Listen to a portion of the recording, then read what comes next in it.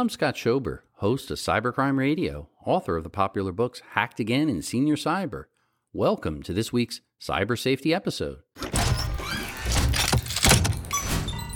Cyber Safety provides education, advice, and how-to tips on protecting yourself from cybercrime.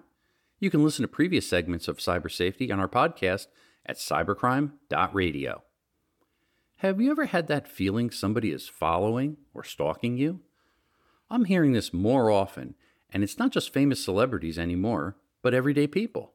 Perhaps you have an ex that you don't get along with, and they want to know your whereabouts and seem to keep showing up wherever you are. Gives you that creepy feeling. In the past, often when someone wanted to follow or know one's whereabouts secretly, they would hire a private investigator, which can be costly.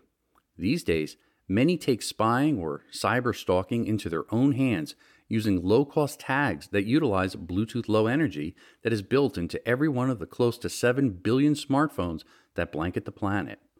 Tags such as Apple's AirTag, Samsung's Smart Tag, or Tile were designed to track your assets, such as your suitcase, yet they are also easy to misuse for tracking another person. Parks Associates reported that 32% of Smart Tag owners use their tags to track another person without their knowledge. Many of the popular Bluetooth Low Energy tags talk through our smartphones for free, and thus do not need a costly cellular data plan as the old school GPS trackers do.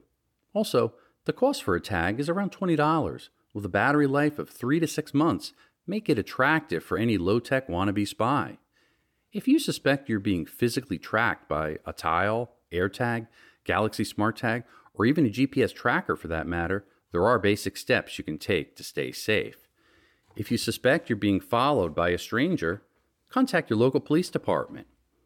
If you suspect a member of your household or family is stalking you, call the National Domestic Violence Hotline at 800-799-7233. To contact groups such as Coalition Against Stalkerware, whose members advocate for digital rights, offer support, and work to eliminate stalkerware that perpetuates criminal behavior. Well, the same is true with the digital world on the internet. Many have taken up digital stalking. Well, here are a few basic tips that will keep you safe. Before going on the internet, make a list of safe sites, those that adopt an anti-harassment policy. Never give out any personal information about yourself to strangers in emails and chat rooms or on internet bulletin boards. When you are online, only type things that you would actually say to someone face to face. Think about what you say, how it might be interpreted without the context of body language and voice. Make sure that your screen name is neutral. Never use your real name, nickname, or any other suggestive name. Be very cautious about meeting an online acquaintance in person. If you choose to do so, always take someone with you and meet in a public place.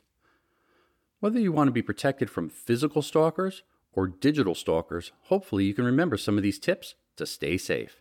Hey, thanks for listening. I'm Scott Schober, host of Cybercrime Radio, author of the popular books Hacked Again and Senior Cyber. Cyber Safety provides education, advice, and how-to tips on protecting yourself from cybercrime. You can listen to previous segments of Cyber Safety on our podcast at cybercrime.radio.